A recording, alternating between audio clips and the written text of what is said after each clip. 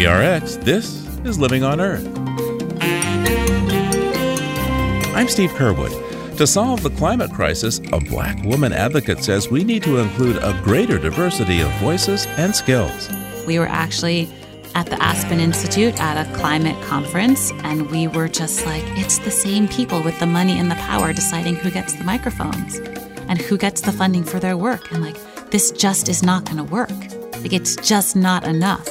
Also, as the autumn chill settles in, we have some gardening tips. One of the things I really like to do is to keep a gardening scrapbook. And I urge all gardeners to keep a scrapbook of things they like. Because then in the spring, you know what you would like to try to do. You don't have to be able to install it right now, but at least it's aspirational. Those stories and more this week on Living on Earth. Stick around. From PRX in the Jennifer and Ted Stanley studios at the University of Massachusetts, Boston, this is Living on Earth. I'm Steve Curwood. You may recall the extreme winter weather we've had in recent years in the U.S., ranging from unusual warmth in Alaska to prolonged cold as far south as Florida. Even the early snows this year in the upper Midwest are all linked to deep gyrations in the jet stream. And it looks like we could be in for another winter of weather extremes thanks in part to the impact on the jet stream by the loss of sea ice in the Arctic. The main nursery for Arctic ice in Siberia usually starts icing over in the fall, but for the first time on record, the Laptev Sea is ending October without its usual sea ice. Jennifer Francis is a senior scientist at the Woodwell Climate Research Center and joins us now for more. Jennifer, welcome to Living on Earth. Thank you so much for having me, Steve. So tell us, why is there a delay in the Arctic sea ice formation this year towards Siberia? What's going on? Well, the main reason is that we had a very unusual spring and summer up in the Arctic and all around, really, the high latitudes of the Northern Hemisphere. We lost a lot of sea ice this year. We came very close to breaking the record minimum amount of sea ice that occurs in September. It was very, very warm across Siberia this summer. We saw a record high temperature, not only for northern Siberia, but also for the Arctic as a whole, of over 100 degrees Fahrenheit. It was just an astounding event. And so by losing all that sea ice in the summer, you get rid of this very white surface that reflects most of the sun's energy back to outer space, so it never enters the climate system at all. So instead, we had this very dark ocean surface sitting there, which absorbs all that extra heat. It warms up the water all summer long. And so now we've got all that extra heat that built up all summer, and it's gradually escaping back to the atmosphere. But until all that extra heat escapes, the sea ice won't form because the surface of the water has to get to the freezing point. And so by having all that extra heat, it is slowing the formation of the ice this fall. And just to be clear, all that we're seeing now with this loss of sea ice is closely related to climate change. Absolutely. There's no other explanation for why the ice is going away. Now, why does this matter, and particularly to humans? So locally, the humans who live up in that part of the world are accustomed to having that ice there so that they can go out on the ice. They hunt for animals. That's part of their traditional culture. It's a very important source of their food. And when the ice is missing, it really disrupts all of their cultural traditions. And also it affects the animals that they're hunting. So by not having that ice there, we're seeing a big disruption to the food web, the marine food web. The ice generally blocks a lot of the sun's energy from entering the water. That light is needed by the algae that form there. So by having things very different from normal, we're seeing a lot of differences in the kinds of animals that live in the water up there, big shifts in the ecosystem. So what you're telling me is that this lack of sea ice is related to some of the volatility in the weather that we've seen last year when forecasters were talking about the polar vortex. There's a relationship here, I gather. There certainly is. The Arctic is a very important component of the large-scale climate system. And by changing it as much as we have, meaning that literally we've lost half of the sea ice in just 40 years in terms of how much area it covers in the summertime. That is just a tremendous change in a very important part of the climate system. And it's happened very, very quickly. And we know that by warming the Arctic so fast and reducing that north-south temperature difference, it is going to have an impact on the large-scale wind patterns, which translates to our weather. So yes, by losing all that sea ice, we are definitely having an impact on both the weather patterns that we normally think of happening, but also causing more extreme weather events as well. So let's dig a little bit deeper into the notion of climate disruption and what might be happening with the warming of the Arctic. Overall, it's getting a lot warmer, but yet some of the research shows that this will lead to more extremes in temperatures at lower latitudes. Tell me how that works. Right. So the jet stream is this boundary between the cold air to the north of it and the warm air to the south of it. So when it takes one of these big northward swings, say over Alaska, it allows all of that warm air from the south to penetrate way far north, much farther north than it would. And so Alaska experiences very warm temperatures. But then on the flip side of that, on the downwind side, we tend to also see these large southward dips in the jet stream, which in contrast allow the very cold air from the Arctic to plunge much farther south. So in a few decades, it's likely that Arctic sea ice will continue to shrink if we stay on this trend until perhaps there's no more ice left during the summer. What do you think would happen if this downward trend in Arctic sea ice continues? Well, I don't think that downward trend is an if. It's definitely going to continue. It jumps around from year to year, but overall, we're seeing a very steady, very noticeable downward trend in the amount of sea ice in all seasons. It's largest in the summer, but we are also seeing the decrease in the sea ice in the winter. So what's going to happen is that we expect sometime around the year 2040, it could come sooner, could be a little later. We expect to see a summer where there's virtually no ice at all left in the Arctic Ocean. And if that happens, it's going to basically make all of the changes that we're already seeing happening just get worse. We're going to see even bigger disruptions to the marine food web, more difficult living conditions for the people who live up in the high latitudes, bigger changes also to the weather patterns because we're going to absorb that much more heat up in the Arctic Ocean. That extra heating is going to accelerate the melting of glaciers and the Greenland ice sheet, which contribute directly to sea level rise. We're going to see that extra heat accelerate the thawing of permafrost. And when that happens, we expect to see a big release of extra carbon dioxide and methane that's basically tied up in that frozen soil. And we also expect to see perhaps some opportunities for further exploitation of resources up there. So shipping, which has been on the rise very dramatically up in the far north because of the loss of sea ice, ships can now take a much shorter path from Eurasia to the North American continent. But also there's a lot of interest in exploiting the oil and the resources that are up there because now without sea ice there, it becomes much less expensive and more feasible. So that's what's on the table if we continue, when we continue to lose all the sea ice up there. As a researcher who's long studied this area, how alarming is this? How much of an alarm bell does this sound to you as a scientist and actually for us as citizens? We've been watching the Arctic change for many years in such dramatic and rapid ways that the alarm bells have been ringing for a while.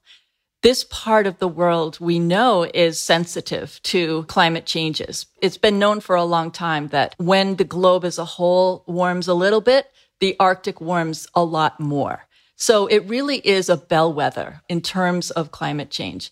And finally, I think the alarm bells are starting to be heard by people other than scientists who study the region because it's having such big impacts on things like sea level rise and weather patterns and extreme weather. And we can connect those dots now for people. The research has gotten to that point where we can show these huge changes in the Arctic and how they affect everybody on the planet. Jennifer Francis is a senior scientist at the Woodwell Climate Research Center in Falmouth, Massachusetts. Thanks so much for taking the time with us today. You're very welcome anytime.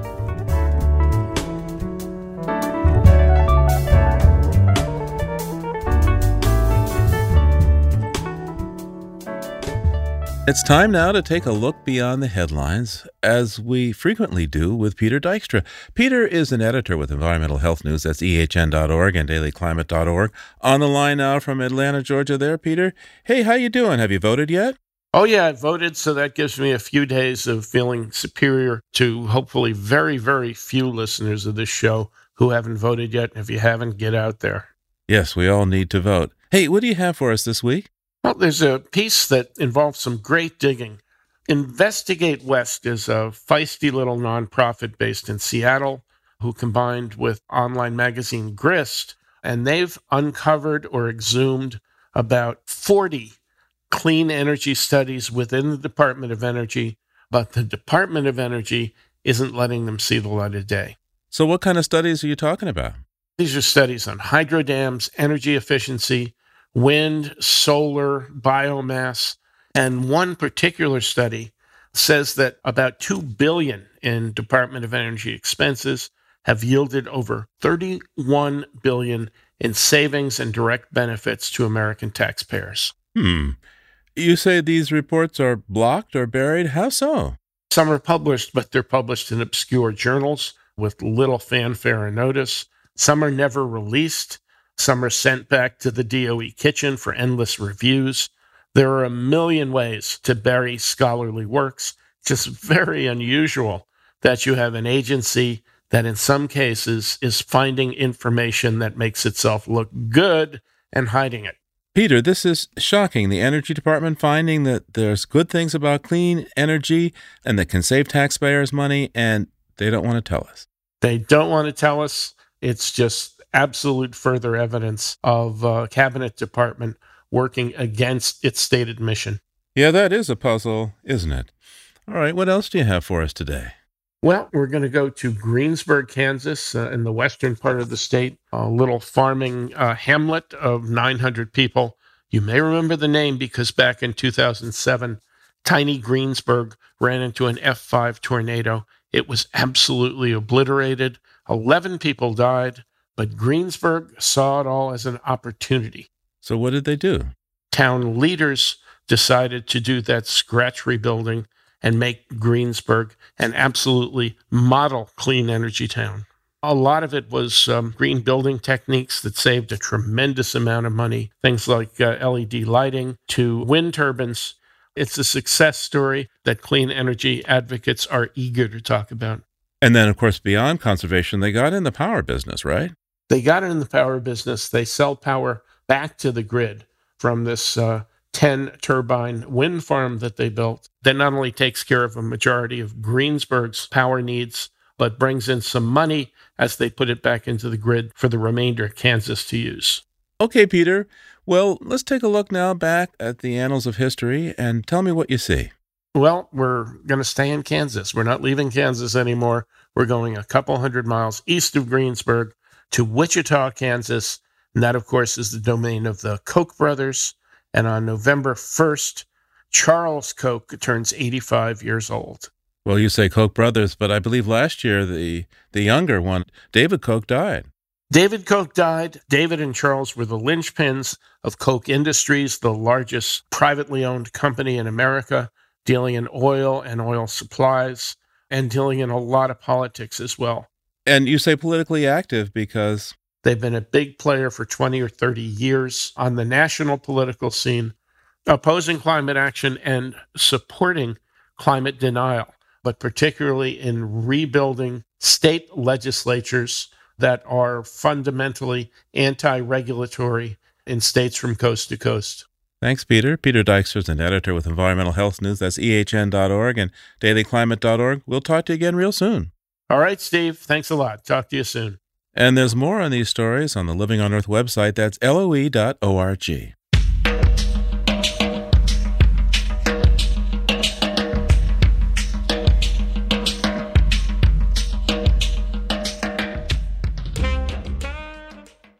If you like what you hear on Living on Earth, please join us with a gift of $5 or more.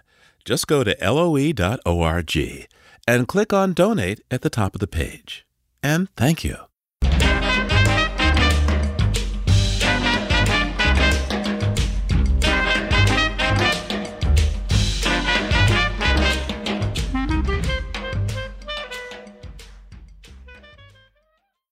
It's Living on Earth. I'm Steve Curwood. All too often, the work of women in science is overlooked. Eunice Newton-Foote is now regarded as the first scientist to publish research showing that carbon dioxide could affect the Earth's temperature. But in August of 1856, when her paper was presented at the American Association for the Advancement of Science, it was read aloud by a man. And for many years, Irish physicist John Tyndall was credited as the originator of climate science, though his paper on climate came 3 years after Eunice Newton-Foote published hers. And curiously, Mr. Tyndall would have likely known of her work, as he had a paper on color blindness published in the very same issue of the AAAS journal where Ms. Foote's climate paper appeared. Today, women are still routinely underrepresented in climate science, international climate talks, and the leadership of environmental organizations.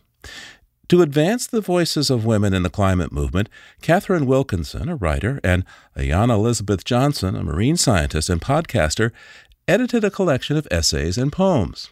It's called All We Can Save: Truth, Courage, and Solutions for the Climate Crisis, and it features 41 women who are scientists, activists, policymakers, poets, and journalists, and half of whom are of color.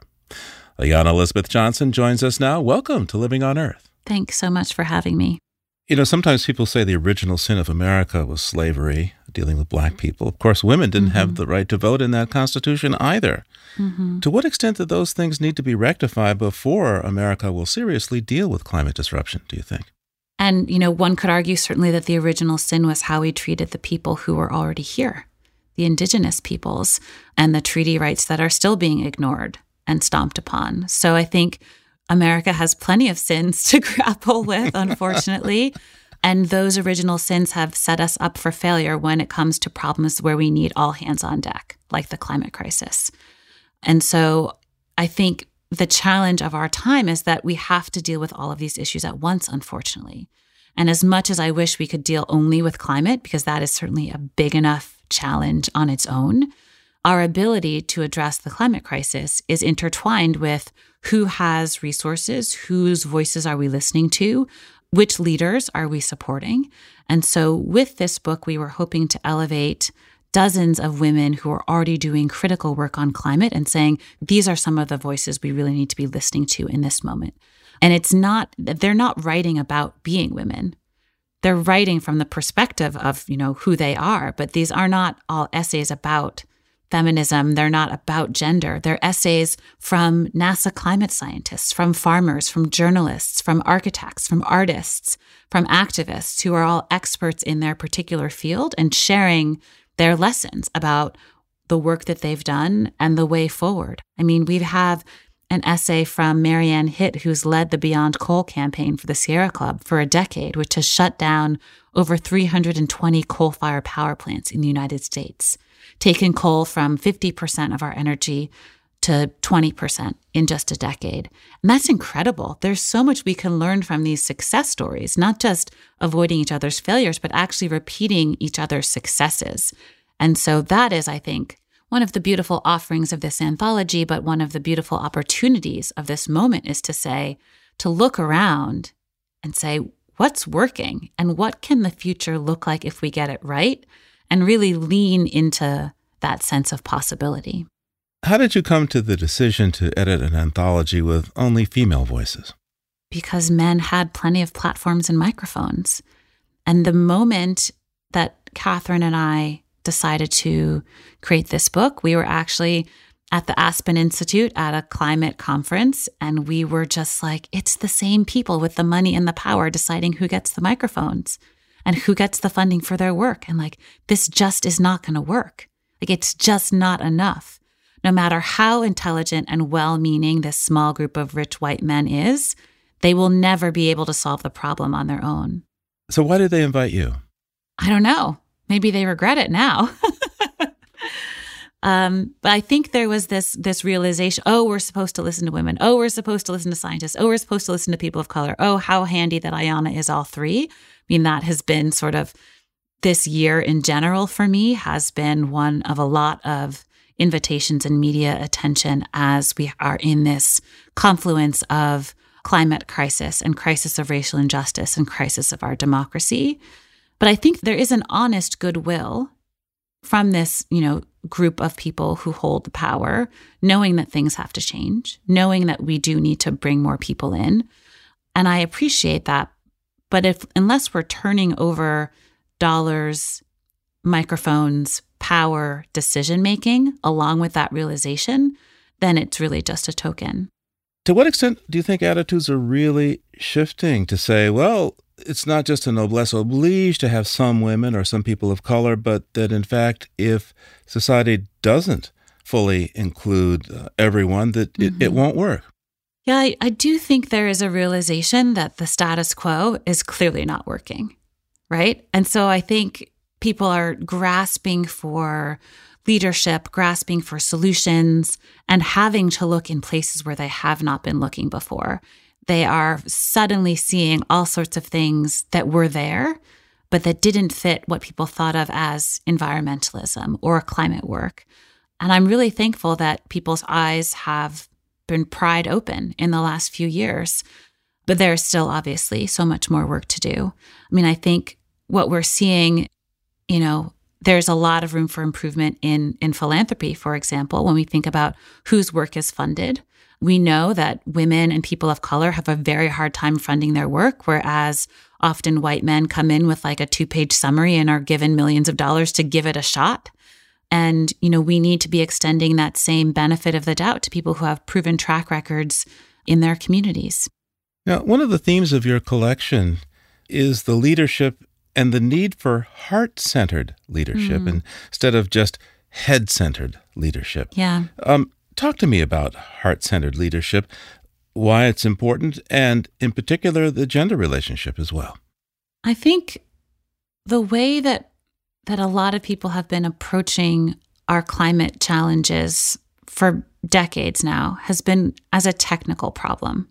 This wishful thinking, if we just got all the right engineers in a room, maybe a few politicians and rich people too, that we could somehow all just come up with a quick fix, an easy solution, as if this were really just about solar panels and electric cars.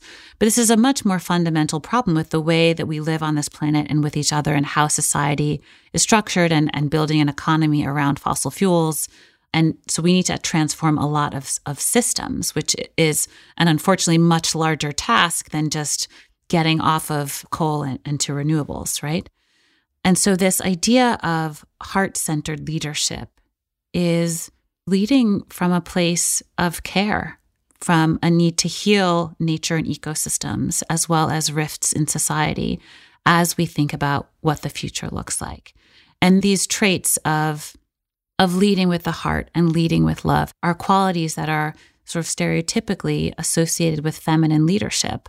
But of course, we know that these qualities are open to people of any gender. Anyone can lead from a foundation of love, and I would certainly encourage everyone to take that on. And it emerged as a theme in the book, which when we didn't seed on purpose and we didn't notice until we read the full manuscript. But that really is what is motivating these leaders, right? Even the scientists, it's love of this magnificent planet, right? Planet Earth is incredible. And how could you not love all of these wonders? And how could you not love society and our rich cultures and all that is possible and grandparents and children and all of it? And so I think we have this opportunity to envision and embrace, I would say, a very different way of dealing with climate change that is less about technology and less about being right and more about how we bring the best of everyone to the table on sort of evolving as a society to one where we can flourish as a part of nature.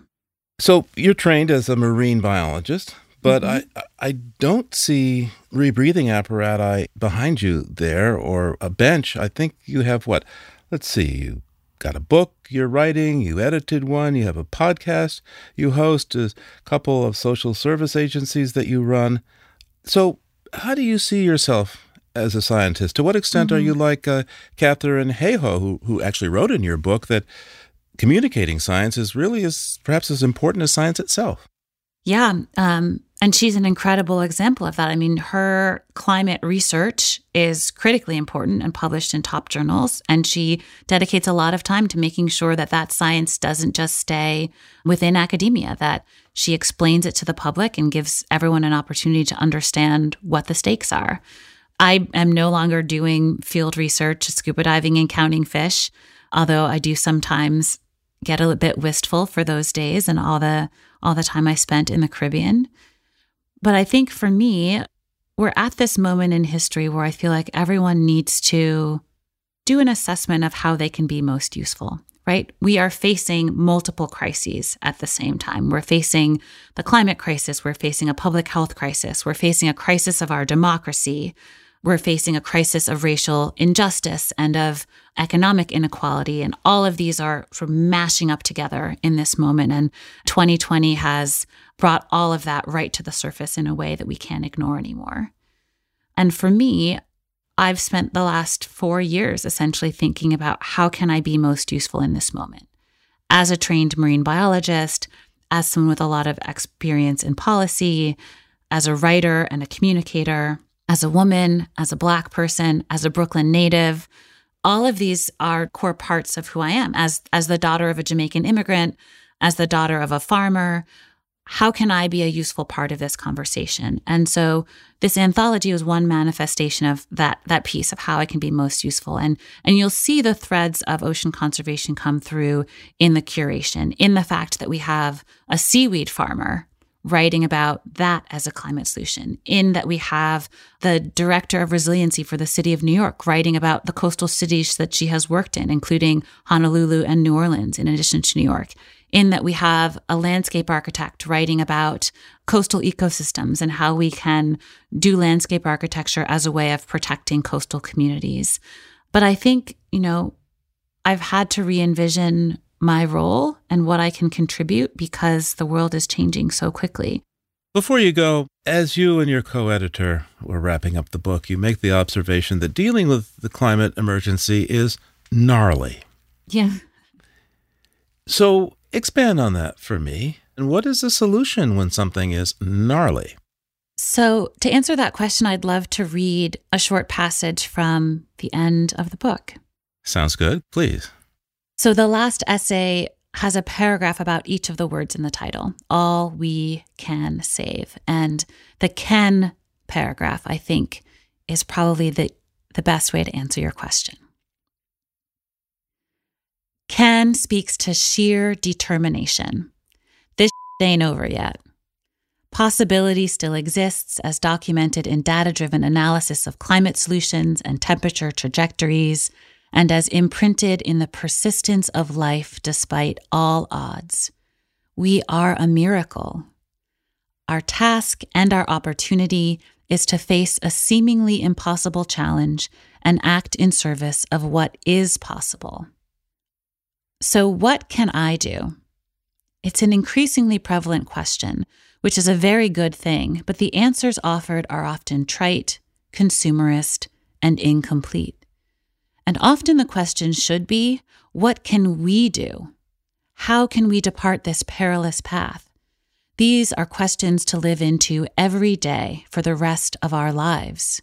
We can answer them and answer them again and again by considering what good work is unfolding around us, and what invitations we may already have received, and what gifts we might have to offer, or to offer more deeply. From personal acts to professional prowess to political participation, our layers of agency are more profound than we may realize. Our choices and voices, our networks, dollars, and votes, our skills and ingenuity, these are all openings for can. Enough of what we cannot achieve.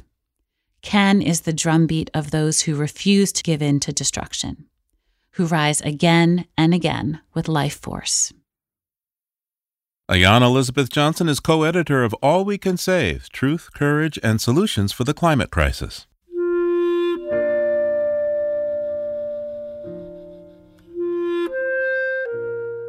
The record-setting wildfires in the western U.S. this year have burned an area larger than New Jersey, with immense devastation for municipalities and residents. But many species of plants and animals depend on forest fires to create and maintain the habitat they need. Oregon Public Broadcasting reporter Aaron Scott has the story. The trekking poles are helping my old man bones. Ecologists Paul Hesberg and Bill Gaines are taking us on a tour through a section of the Washington Cascades that was burned by the tripod fire in 2006. Paul, I'm not seeing a lot of woodpecker cavity activity. I haven't seen a cavity all morning or heard any banging. The reason we're looking for woodpeckers is that they are a poster animal for how scientists like Gaines and Hesberg are reimagining fire. Instead of seeing fire as a negative thing that needs to be suppressed, they are finding it is essential to the well-being of many plants and animals. For example, burned forests may look barren to us, but for wood-eating insects and their predators, they are a feast waiting to happen. Gaines marvels at how woodpeckers just seem to flock in. One thing we don't really know is there's got to be like some woodpecker hotline where they're like, come on everybody, there's a lot of food, let's get together and eat. And they are far from alone. From aspen to morels, from black bears to bees, there's an incredible range of plants and animals that thrive in areas touched by fire. One of the best-known examples is the lodgepole pine, which grows what's called serotinous cones. And so every cone scale is held together by a drop of resin. And it takes the heat of a fire to melt that resin and cause those cone scales to open up. The cones shed seeds that quickly grow into dense stands of young trees. And these stands are one of the only hunting grounds for one of the country's most adorable and threatened predators, the Canada lynx. Okay, so we're going to pretend we're a cat. We're going to pretend we're a Canada lynx. And what we want to find is our prize food, the snowshoe hare. Gaines crouches down and stalks his way through the thick branches. You can see here a scat from a snowshoe hare, so we know they've been here. Tells us this is good habitat for snowshoe hare and good habitat for lynx. That's because these young pines are like a Goldilocks zone. They're just right. Big enough to provide shelter for the bunnies, with branches low enough for them to hide under. But as the pines grow taller and their branches no longer touch the ground, the bunnies and the lynx that hunt them have to go in search of new stands. As Hesberg explains it, few Northwest animals have evolved to live in thick, unchanging forests. Instead, most need an evolving, clumpy mosaic of landscapes to meet all their needs.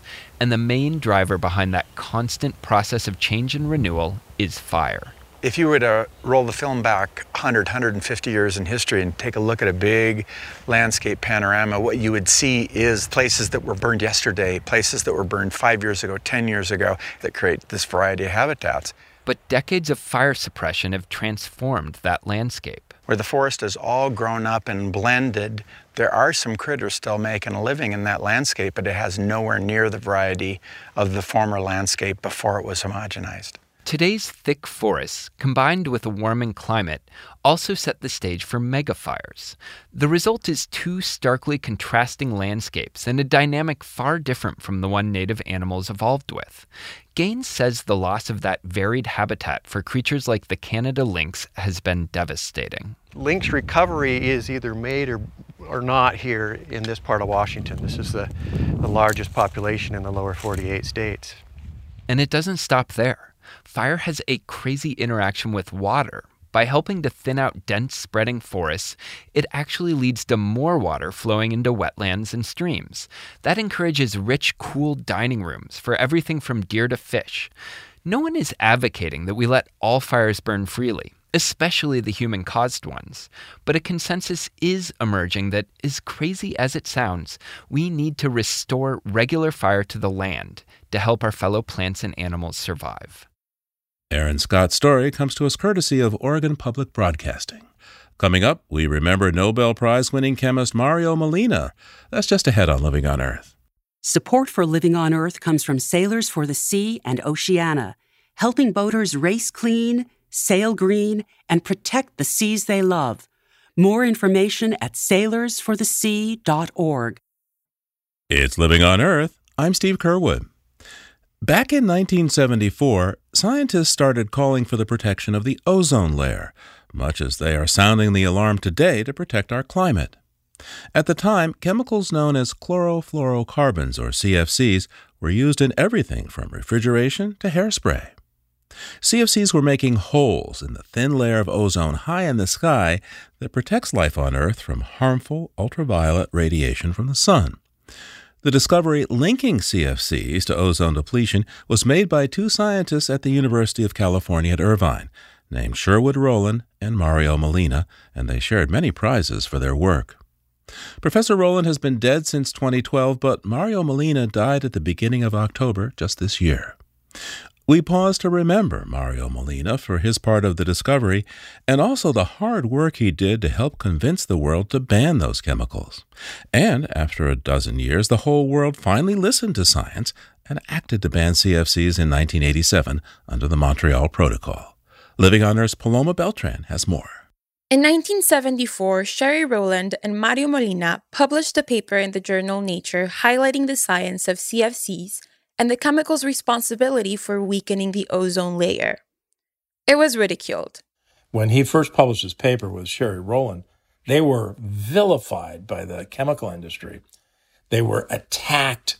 They were not invited to meetings of chemical societies. Durwood Selke is founder and president of the Institute for Governance and Sustainable Development, and he was a longtime colleague and friend to Professor Molina. They were shunned by their peers. And it took a lot of courage to fight back. Scientists don't always do this. But Mario and Sherry showed us what an advocate scientist or a science advocate could be like. And this was absolutely critical. Professor Molina's advocacy was crucial for establishing the scientific urgency that culminated in the 1987 Montreal Protocol, a global agreement to protect the stratospheric ozone layer. It was signed by 197 countries, every country in the world, making it the first treaty in the history of the United Nations to achieve universal ratification. Durwood Selke credits that success to Professor Molina. He worked tirelessly as an advocate to advance the protections that we needed to solve the problem that he identified. But that's not something that scientists then or now are typically comfortable with. I mean, this is not what scientists always do. It's happening more on the climate side today. But all the climate scientists have Mario as an example and Sherry Rowland, his colleague. And so they can say, well, if Mario and Sherry Rowland did this, maybe I should stand up and be a stronger advocate. In 1995, Professor Molina became the first Mexican-born scientist to receive the Nobel Prize in Chemistry. He was a world-famous scientist, but colleagues like Gabby Dreyfus, the senior scientist at the Institute for Governance and Sustainable Development, routinely describe him as down-to-earth and approachable. I was super nervous when I found out that I was going to meet him in person. But he was the most kind, welcoming person. I remember sitting in his office and being treated like I belonged at the table. He was an incredible gentleman. She says he was adamant that his research should be used for public benefit. He shared with me his passion and dedication to doing science in a way that serves society, essentially doing the work that takes the science from the lab to make a difference in the world. And he continued to make a difference in the world by focusing his scientific research and advocacy on the existential threat of climate change. Durwood Selke was with him at an international meeting in Kigali, Rwanda, where they successfully urged some 150 countries to eliminate HFCs, a potent greenhouse gas. And those chemicals, by phasing them down under the Montreal Protocol, we can avoid up to 0.5 degrees Celsius of future warming. So Mario was one of the people who saw the potential and then worked on science, but then behind the scenes on diplomacy. In 2016, he was awarded the Presidential Medal of Freedom by President Barack Obama. In a speech following the Medal of Honor ceremony, Professor Molina spoke about why it is important for scientists to work with policymakers. What does it take to change people's behavior, and what does it take to implement policies? But even within the field itself of addressing, say, a large environmental problem, you need different branches of science, but you also need to communicate to economists, to lawyers, and putting all this together is how you can get the society to improve. Professor Molina continued to work on the climate change problem to his last days. His final article was published after he passed away. It was an op-ed written with Durwood Zelke that laid out a 10-year plan to reduce HFCs and mitigate climate change. So this now is, in a sense, a sacred text. It is Mario's last. It's his instruction to us, and I will be doing everything I possibly can to honor him with further work, and I miss him. He was a good friend. Professor Molina passed away on October 7th, 2020. He leaves behind a legacy of excellent research and scientific advocacy that serves as an inspiration for the enormous scientific challenges of our time. Thank you, Mario Molina. For Living on Earth, I'm Paloma Beltran.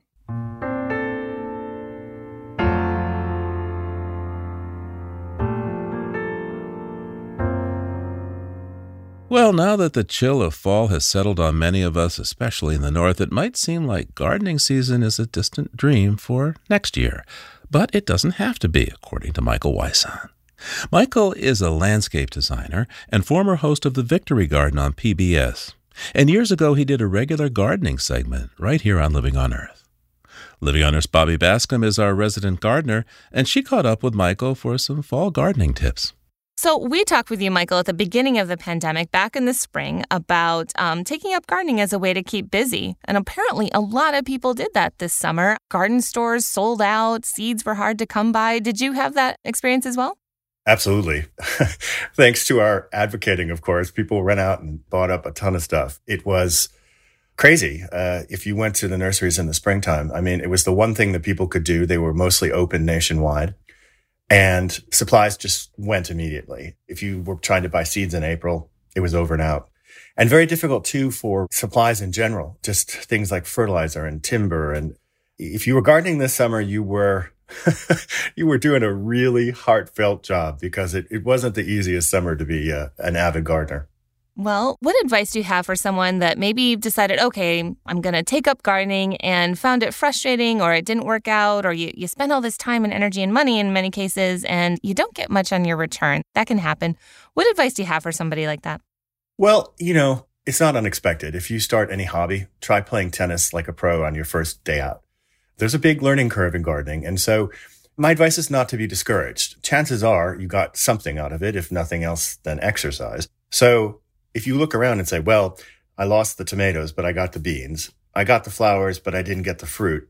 You're ahead of the game. Whatever comes, and don't fret the rest is, I guess, my advice. And don't give up. I think that's the other thing. I think people have a tendency when they don't have these incredible, beautiful results right away, to say, oh, this is impossible. I can't do this. Yeah, you can. It just, it takes skill. Thomas Jefferson was famous for noting at age 80-some that he was a very old man, but a very young gardener. And that's really true. That's really true. It takes a lifetime to learn. So just get out and enjoy. Well, what are you growing this time of year? I mean, we're supposed to get snow in a few days here in New England. It's certainly getting chilly. What can you still be doing this time of year in your garden? The thing to do is to start to be cleaning up your garden. The pests and problems that you've had over the course of the year generally overwinter in the debris. So the better you can begin to clean out the space, remove the old foliage, put away the tomato cages, etc., the better off you'll be for the spring. Secondarily, now is a perfect time of year to plant bare root plants. A lot of plants can be shipped in the fall, like peonies that are very expensive to buy in pots in the spring. Now you can buy them and they come bare root. You plant them now and in spring you have the flowers. So great time for that. Also a great time for bulbs, spring bulbs. I'm planting both outdoors. Boy, am I planting. I started last year trying to improve our bulb display because it had kind of gone downhill for quite a while. And was I ever grateful last spring to have these huge swaths of flowers, right during the middle of the COVID experience. So I don't know if a lot of your listeners have tried forcing bulbs, but it's very easy to do. It essentially means that you're forcing them out of season, so that you're forcing them to bloom at a time that they wouldn't normally bloom. So you plant them up in pots now. You have to make sure that they're chilled. They need a period of cold, and you can do that by just leaving them outside on a fire escape or in the backyard. Then bring them into a cool place, and then bring them into the house over the course of succession over the months in January, February, and March. So you'll have these pots of flowering bulbs in your house. So it's an incredible indoor gardening experience for pennies, really.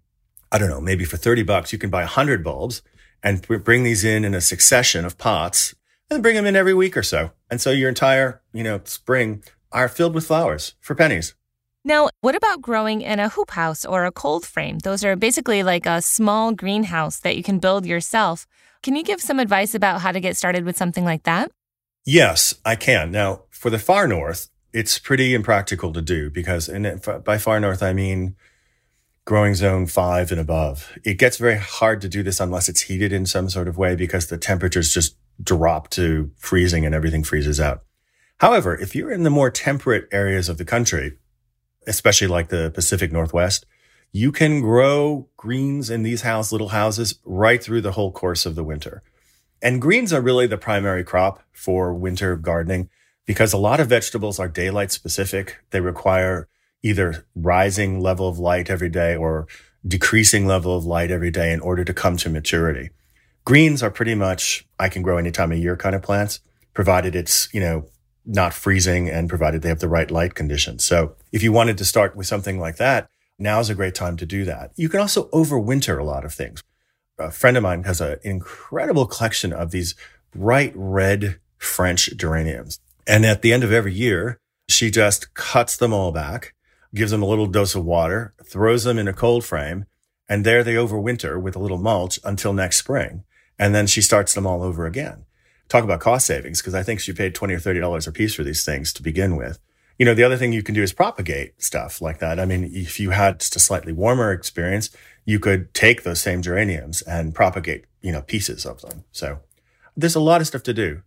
You mentioned earlier about bringing bulbs indoors and forcing them to bloom through the winter for you, but what else can you grow inside, say on a windowsill, or even if you invest, $30 or $40 in a grow light? What can you still grow through the winter other than bulbs? Well, almost anything. Whatever your horticultural heart fancies, frankly, especially if you have the grow light, that really makes a big difference. I'm always looking for different types of plants that have winter scent. There's a whole group of plants like the jasmines that bloom in the middle of winter. I have saved this jasmine now for, 40 years. And I've hauled it around with me every place I go, and it goes out in the summer and it comes back in the winter. So, to me, things like plants like that, and I'm always searching for new ones. I'm watching the British gardening shows. I'm watching anything I can find to tell me what plants are new and interesting, potentially for winter blooms and flowers. So, I would urge your listeners to keep your eyes open and to think about scent in the winter, because it really is it just adds a whole new level of experience to indoor gardening. Yeah, that's a wonderful idea. If you're looking to start a garden in 2021, what should you do now to prepare for that? I mean, a lot of us spend the winter ogling over seed magazines and, dreaming of what could be. But what should you get started with now? One of the things that you can do in the fall, especially for people who are thinking about vegetable gardening or now, is to take all those leaves that you would be taking to the transfer station or composting or, trying otherwise to get rid of, and just piling them up where you intend to be gardening for the next year. So you would form an enclosure of some sorts, let's say with snow fencing or with timbers. And then I would start piling these leaves into it right on top of the lawn. And by the spring, the lawn will be dead and composted. And then you just till in the leaves into the soil. So you have this incredible gardening bed prepared by Mother Nature. One of the things that I am interested again this year is taking better care of my tools. I've been really bad historically about tool care, with the idea that, there's always another one around the corner kind of thing. How stupid. Good tools are expensive. They last a lifetime. And if they are taken care of in a very simple sort of way, i.e. Michael does not leave them outside all winter long in the garden, then they last a lifetime. So I've been trying to, be better about tool organization. I've been trying to also, one of the things I really like to do is to keep a gardening scrapbook. And I urge all gardeners and certainly my clients to keep a scrapbook of things they like, because then in the spring, you know what you would like to try to do. You don't have to be able to afford it right now. You don't have to be able to install it right now, but at least it's aspirational. So by all means, just keep a notebook and get ready for next year, because it's got to be better than this one. It's got to be better than this one. Gardening guru Michael Wysant speaking with Living on Earth's Bobby Bascom.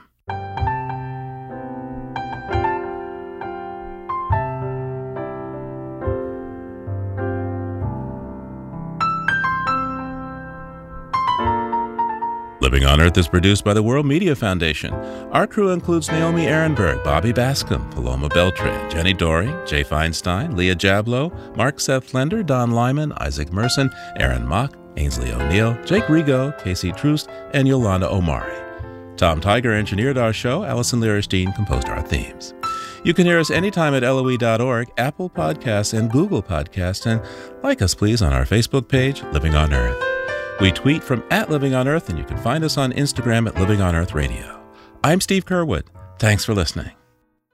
Funding for Living on Earth comes from you, our listeners, and from the University of Massachusetts Boston, in association with its School for the Environment, developing the next generation of environmental leaders, and from the Grantham Foundation for the Protection of the Environment, supporting strategic communications and collaboration in solving the world's most pressing environmental problems.